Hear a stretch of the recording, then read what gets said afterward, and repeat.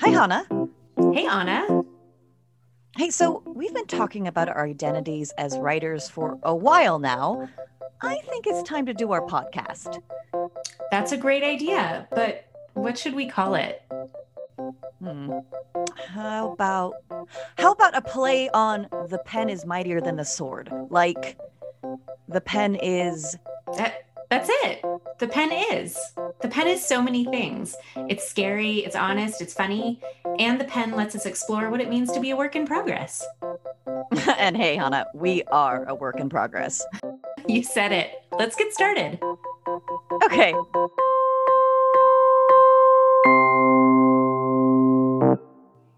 I do have to confess something. Please.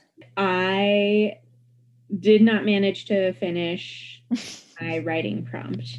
Oh my gosh. I know, I'm so sorry. Oh. I'm sorry. Well, I have to admit, I just looked at it like 10 minutes ago and noticed in all caps, I don't know how to end this story! Exclamation point, exclamation point, exclamation point. Uh-huh. And chuckled to myself because, well, you failed to finish your story.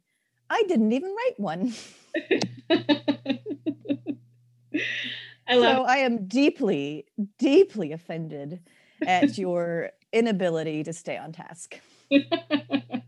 I know. I flagellate myself and create myself at your feet, and I'm so, this is my deepest apologies, but Thank you. I was thinking to appeal to you and maybe stay the executioner's hand by suggesting that if you want to read through the story and see if you have any ideas for a potential ending. I feel like maybe this could be a really good opportunity for us to collaborate on writing something. That's interesting. Yeah. It seems short enough I could read it out loud. Yeah. So it's not just me reading with silence and hemming and hawing and sipping on my coffee intermittently, which I can do right now. Just a second. I hear that. How was that? Was that good? Yes. Yeah. Okay. Yeah. Well, let's do that. So I will read this and see if I can't, on the fly, come up with a suggestion for a potential ending. How's that? Well, and it doesn't have to be, like sprung, fully formed style from your head, but just if you have any hints or if it makes you think of a half-formed idea, whatever you have, I am open to. Okay, let's do that. All right. Let me get my reading voice on. Please. It's similar to my reading glasses. I'm a little phlegmy this morning. Excuse me. Once again, I want to reiterate for our lovely audience that it is 8:30 a.m. For me. And I am currently lying in my darkened room because I have blackout curtains and I'm wearing my fuzzy red robe in my bed while sipping coffee with a pillow over my lap with my laptop on it. So this is how I am currently spending my moments reading your story. That sounds super cozy and I love it. Thank you. All right. So Hana's story, Creepy Story Monkey. Yeah, no titles. That's definitely there's a placeholder. I think it's the perfect title. And I'm cold reading this, so I apologize for stumbling or not getting certain inflections correct. Totally fine. The day was waning. Shadows from the trees long against the grass as the girl walked her dog down the lane. Though the leaves had barely begun to lose their green, there was a crispness to the air that hinted at harvest time, morning frost, and the need for sweaters. The dog ran slightly ahead, trotting toward the field in anticipation of the long expanse of grass to run through. Occasionally, she would stop to sniff at a plant here or a pile of dirt there, responding to cues that were invisible to the human senses. They approached the overgrown walkway leading to the field where the dog hesitated, waiting until her companion was with her before stepping into the shade cast by the trees overhead. "You always stop at the same spot," the girl said to the dog, reaching down to give a comforting scratch between her ears as she wondered out loud to herself, "Is there something you can sense here that I can't?" They continued down the path, the dog wandering from side to side until they reached the field, where the girl unclipped the leash, and immediately the compact, furry body went flying across the terrain in an ecstasy of joy and freedom. As she watched her faithful shadow run in widening circles around her, she felt a slight chill in the air, though no breeze ruffled the tall grasses around her. For a moment, everything seemed to pause slightly, as though the world were holding its breath. The sky darkened for a split second, and all sounds stopped. Then everything started again, so quickly the girl thought she must have imagined it. The dog came bounding over from where she had been investigating a shrub, beloved by all the dogs in the neighborhood. Panting, she sat down expectantly and cocked her head to the side, waiting for the treat she knew was coming. The girl looked closely at her to see if she had noticed the same odd moment of stillness, but she seemed unaffected, or at least wasn't dwelling on it. Shaking her head to clear the fog, she reached into her pocket and held out her open palm to the waiting dog, who eagerly scarfed down the small knot of dried beef before turning around to head home. The girl was walking down the tree-lined path behind the dog, lost in thought, when she felt the hairs on the back of her neck rise in response to being watched by someone. At the same moment, the dog stopped, dropped her head down, and began to growl softly until the girl tugged on her harness to get her moving again.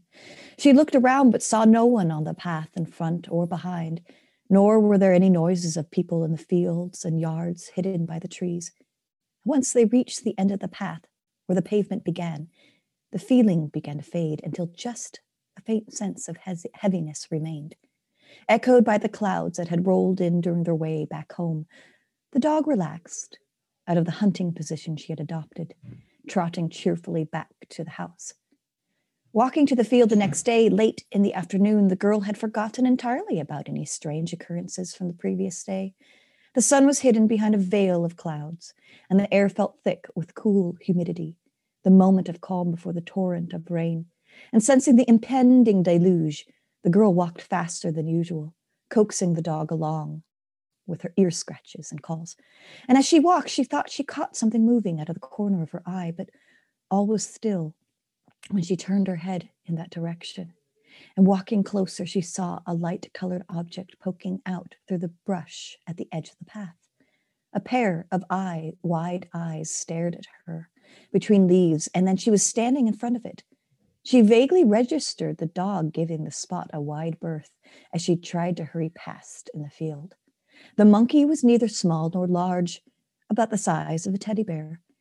Its wicker straw was tightly woven and appeared to have been painted white at some point, but exposure to the elements had worn the color down to a dirty gray. It lay on a bed of leaves, one of its legs partially torn and hanging at an angle from the body. It seemed like a toy from an earlier era, too stiff and uncomfortable to hug like a plush animal, but too delicate to toss around like the plastic and rubber toys children left lying in their yards throughout the neighborhood. Gazing down at it, the girl felt a shiver go through her body. It seemed innocuous enough, lying there in the muck, clearly thrown out by its previous owner, but who would own something like this, and why would they rid themselves of it here? The eyes were flat and shiny, with no depth to them, but their stare was unnerving, the stare of a dead animal, and yet somehow it felt like the monkey was observing her in turn. At once a breeze blew through the trees, rousing her from her staring contest with a broken toy. The girl gave herself a shake and turned to the dog waiting at the end of the path, and together they walked to the field.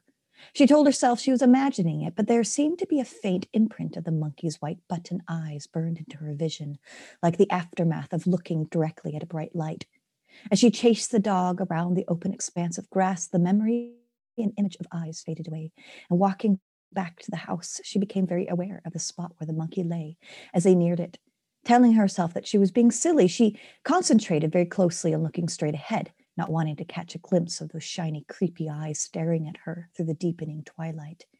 It was easy to concentrate on the dog trying to stretch herself to the end of her leash, avoiding the spot where the monkey lay. And as she and the dog moved out of the trees and into the neighborhood, the girl found herself breathing a little more easily. The days passed, growing shorter, and the girl and her dog continued their afternoon routine. Each time they would approach the spot where the monkey lay, the girl would quickly glance at it before hurrying past. The dog never got any closer to the toy than she had to, hugging the other edge of the path as she ran by. The girl noticed the monkey showing signs of exposure to the outdoor elements. The legs separating more from the body until it was barely hanging on by a few straws, the paint fading even more so that it blended into its surroundings and became harder to spot. Everything aged and changed except for the eyes, which remained a stark, staring, shiny white. One day, as they were walking to the field, the girl noticed that the toy wasn't in its customary spot. Thinking she must have missed it, seeing it as she walked the dog, she put it from her mind, not wishing to dwell too long on something that made her so uneasy. However, when she walked back home and with her tired companion, the girl saw that it was truly gone. Indeed, the dog showed no unease in that spot, trotting past with confidence. Although she felt somewhat embarrassed by her strong reaction to a discarded plaything, the girl felt a sense of relief. And in the days that followed, she went on with life as normal and didn't give the mysterious toy with the staring eyes any more thought. Walking to and from the field went smoothly, and with the dog occasionally stopping at random spots to bark at unseen or imagined threats.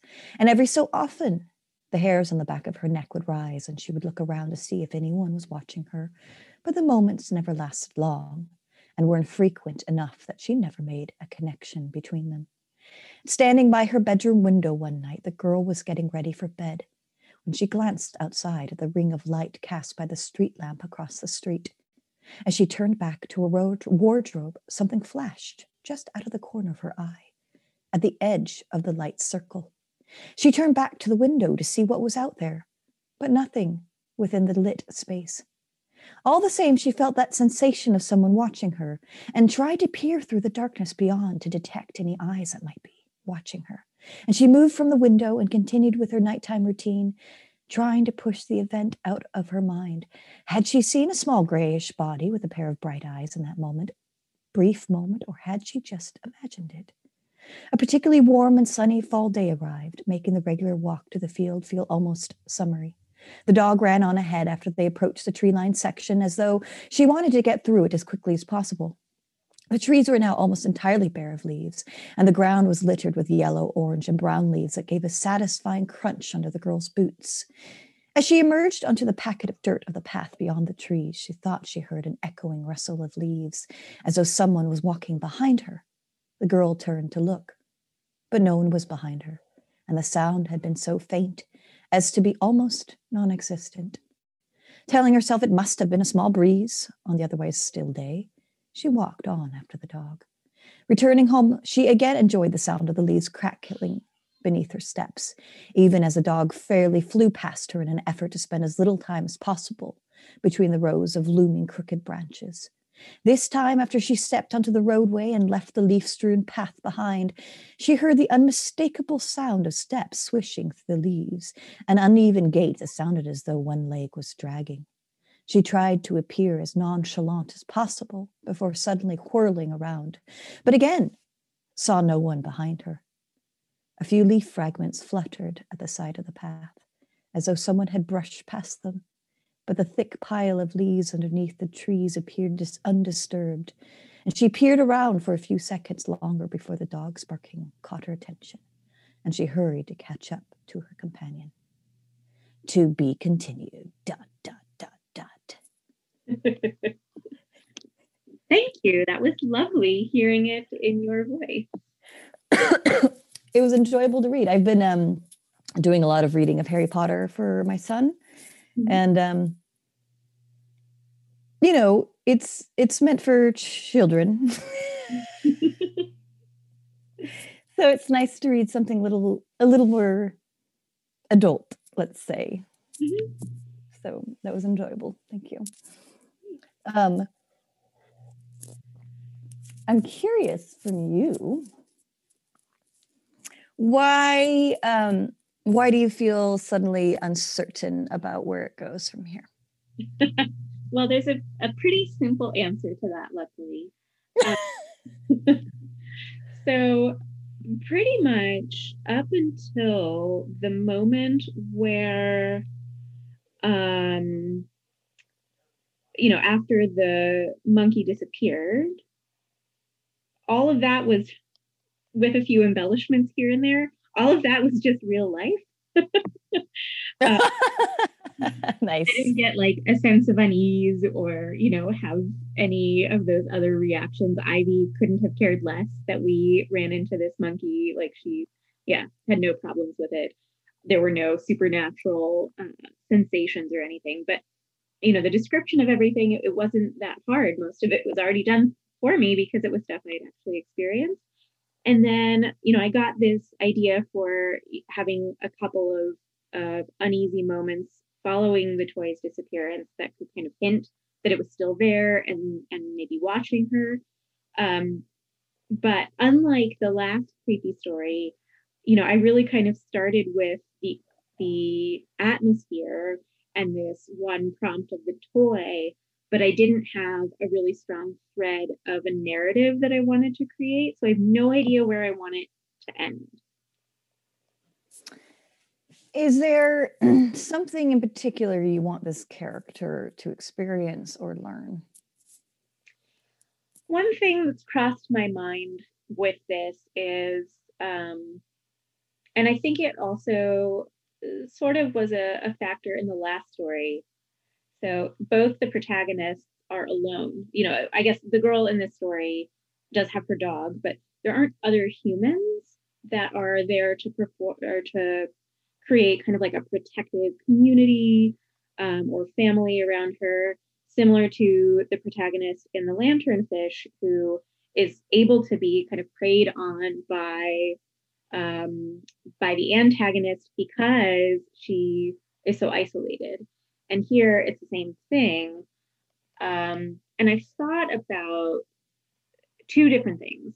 So one, I could add, a family. So whether that's a partner or parents or, roommate, whatever it might be, and have this girl kind of experience this growing sense of dread and paranoia that she's being followed by a toy, and then have that feeling that's so frustrating and horrible to have other people totally discount it, to say, I've never seen this toy. I have no idea what you're talking about. Also, it's just a toy. Why are you reacting so strongly? And how isolating that can make you feel in the midst of being in relationships with other people. Or I can keep her a lone unit like this and then have that similar feeling of vulnerability of, I know this thing is coming for me and I have no one around to protect me other than me. Interesting. Yeah. Yeah, I mean, I like both of those ideas because both hit upon, a common and relatable fear for people of isolation and vulnerability. For me, I tend to have more fear around the idea that nobody believes me, that I am being invalidated for whatever reason. As a kid, that kind of like fear was really big for me. Did you ever watch the Flight of the Navigator? The name sounds really familiar. Tell me a little bit about it. So it's like a movie that was filmed in the 80s, and it's about this kid who like basically stumbles across a spaceship and ends up going inside of it and like flying around the world. And then like when he comes back, it like basically bent time for him. And so like time moved forward into the future, but like without him, like he jumped to the future without realizing it. And when he like got out of the spaceship and ran home, it was like different people in his house, and like he couldn't find his family. And like I just remember this like feeling of like that moment where he like ran into his house and like some old people were living in his house who didn't know who he was and like didn't believe him. Like that kind of experience for me as a kid, for whatever reason, is like horrifying. That like I'm alone and isolated, nobody believes me, and I have no one to protect me. And so like for me, the idea of using the story as in like this girl has this experience that no one else shares with her and no one believes her is like, for me, that's like utterly terrifying. Mm-hmm. Because you expect, you have these people around you who, you know, part of what it means to have a relationship with someone is that you can trust each other to protect you and be there for you when you're feeling vulnerable or threatened. And yes, how much of a betrayal it is to then bring your fear to someone and have them totally dismiss it. exactly. I mean, that's basically gaslighting, right? Denying reality and like, and then not supporting you, just like poo-pooing you, dismissing you. And then you have to go back to your reality, terrified and not supported. Mm-hmm. Oh, I like this. Okay. is that so I think giving me some pings? The other thing I'm not quite sure about is this all in her head or is this really happening? Yeah. And I think like the idea of leaving it a little bit ambiguous potentially. Do you? Yeah. Yes. Sorry, yes. That's what I was going to say. Yeah. Leaving it up to the reader to really like not really saying. Mm-hmm. Making the entire piece just uncomfortable. Just not fun. Like fun, but like uneasy throughout the entire piece. And like it kind of reminds me of when I was taking theater classes at U of O. One of the I think it was like history of theater and like the different styles of theater. One of them is called Dadaism. Do you recall that at all, or are you? I've heard of that as term? An art movement, but I'm not as an art movement. So familiar with it with theater. I mean, that's where we learn it from, and you can do it within like theater pieces where basically you're trying to make the audience extremely uncomfortable. Mm-hmm. Like really pushing them out of their comfort zones and things like that. And like, I don't know why it is, but for whatever reason, that like idea of art form stuck with me, even though that's one I would have a hard time doing for people because I don't like making people necessarily feel uncomfortable. Mm-hmm. Or like, anyway, so the point of that is like, I can see using that like idea, that idea of discomfort for your audience by just, you know, like not finishing a chord, you know, like keeping that dissonance. Mm-hmm. The bane of every musical person. Unresolved chord progressions. No. Just finish it. Torture.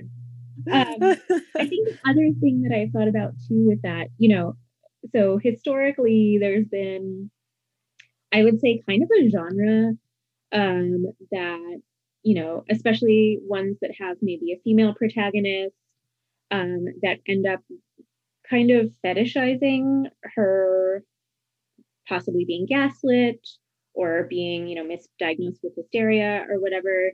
And the social justice warrior in me does want to be really sensitive to not fetishizing, you know, this capital M, and very much, you know, if that does come into the dynamic once I bring in other relationships into this story. Yeah. You know, I didn't want it to end with her in a padded cell somewhere, muttering to herself that kind of typical image, because I think that's really, really big disservice to women who aren't trusted to tell their own stories and aren't believed. And B, many people have to and are able to, but are forced to live with things that make them really uncomfortable, and they manage through life. But it's not good that they do that. But it's what happens. There are plenty of strong people who deal with stuff every day that drives them a little bit bonkers, and they don't have the power to change that.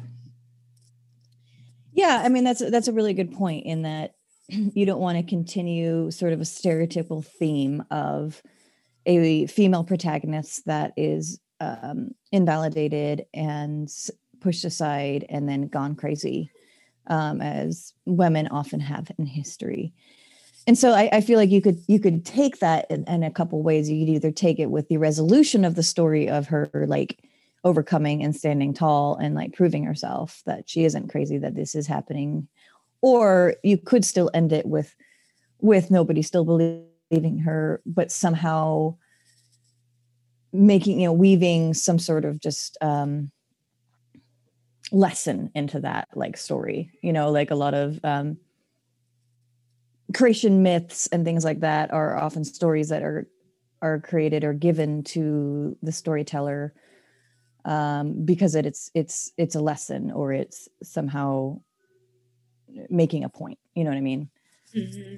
So you could make this a little bit more, I don't want to say, what's the word? I can't think of the word. The only word that's popping up is political, and that's not what I mean. But do you understand what I'm saying? Yeah. Well, and I'm even thinking, so when we were starting to talk about having, bringing other people into it, and immediately my mind went to, okay, so maybe this could be the narrative. She is exposed to and gradually driven into insanity by the threat of this toy that no one else sees. And then maybe she's, it impacts her so much that she ends up, like I said, that image I don't want of her being locked away in a room somewhere. And then the main person who didn't believe her sees the toy and realizes this entire time that she was right. But what I really dislike about that is, so it's a really common trope that's out there. And basically it sort of uses her as a teachable moment for other people, right? Like she ends up discarded. Right. This other person sees it, that the audience is like, oh, okay, then she was telling the truth this whole time. She wasn't just crazy. Like, no, I like the idea of leaving it ambiguous, and it might not be as thrilling an end, but to kind of have her maybe just realize, okay, she's going to have to deal with continuing to like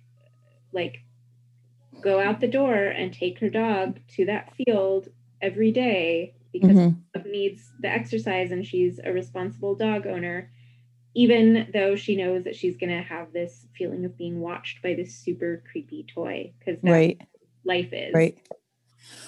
You know what finally made me... I'll end up with, but I feel like that's what I kind of want to start with, and then maybe rework it and see if there's a way to make it a little bit more thrilling than that.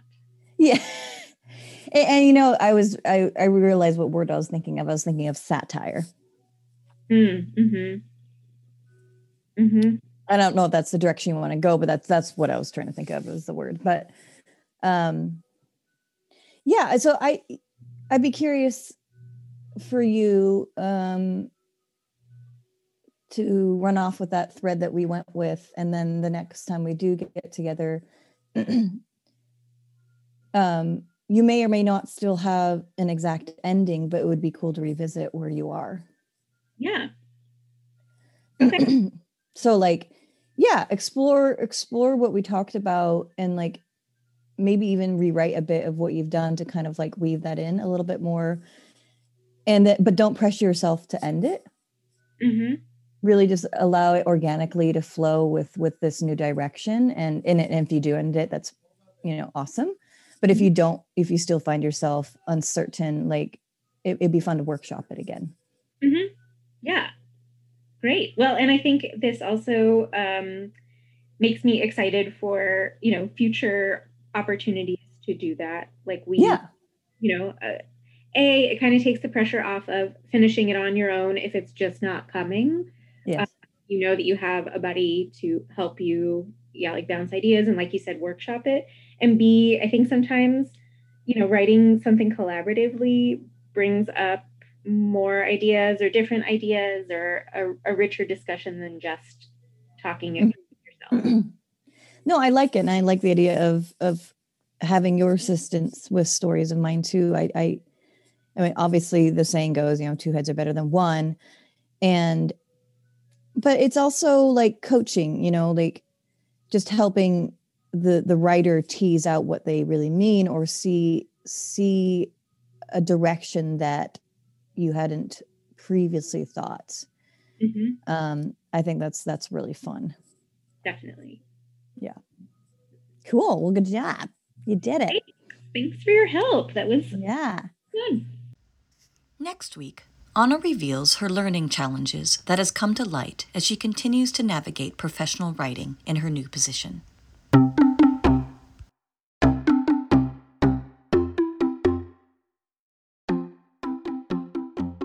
This podcast has been another episode of The Pen Is, with your hosts Anna Bradley and Hana Binder, and technical support provided by Julie Einarsson. Thanks, as always, for spending some time with us as we learn about ourselves as writers and humans.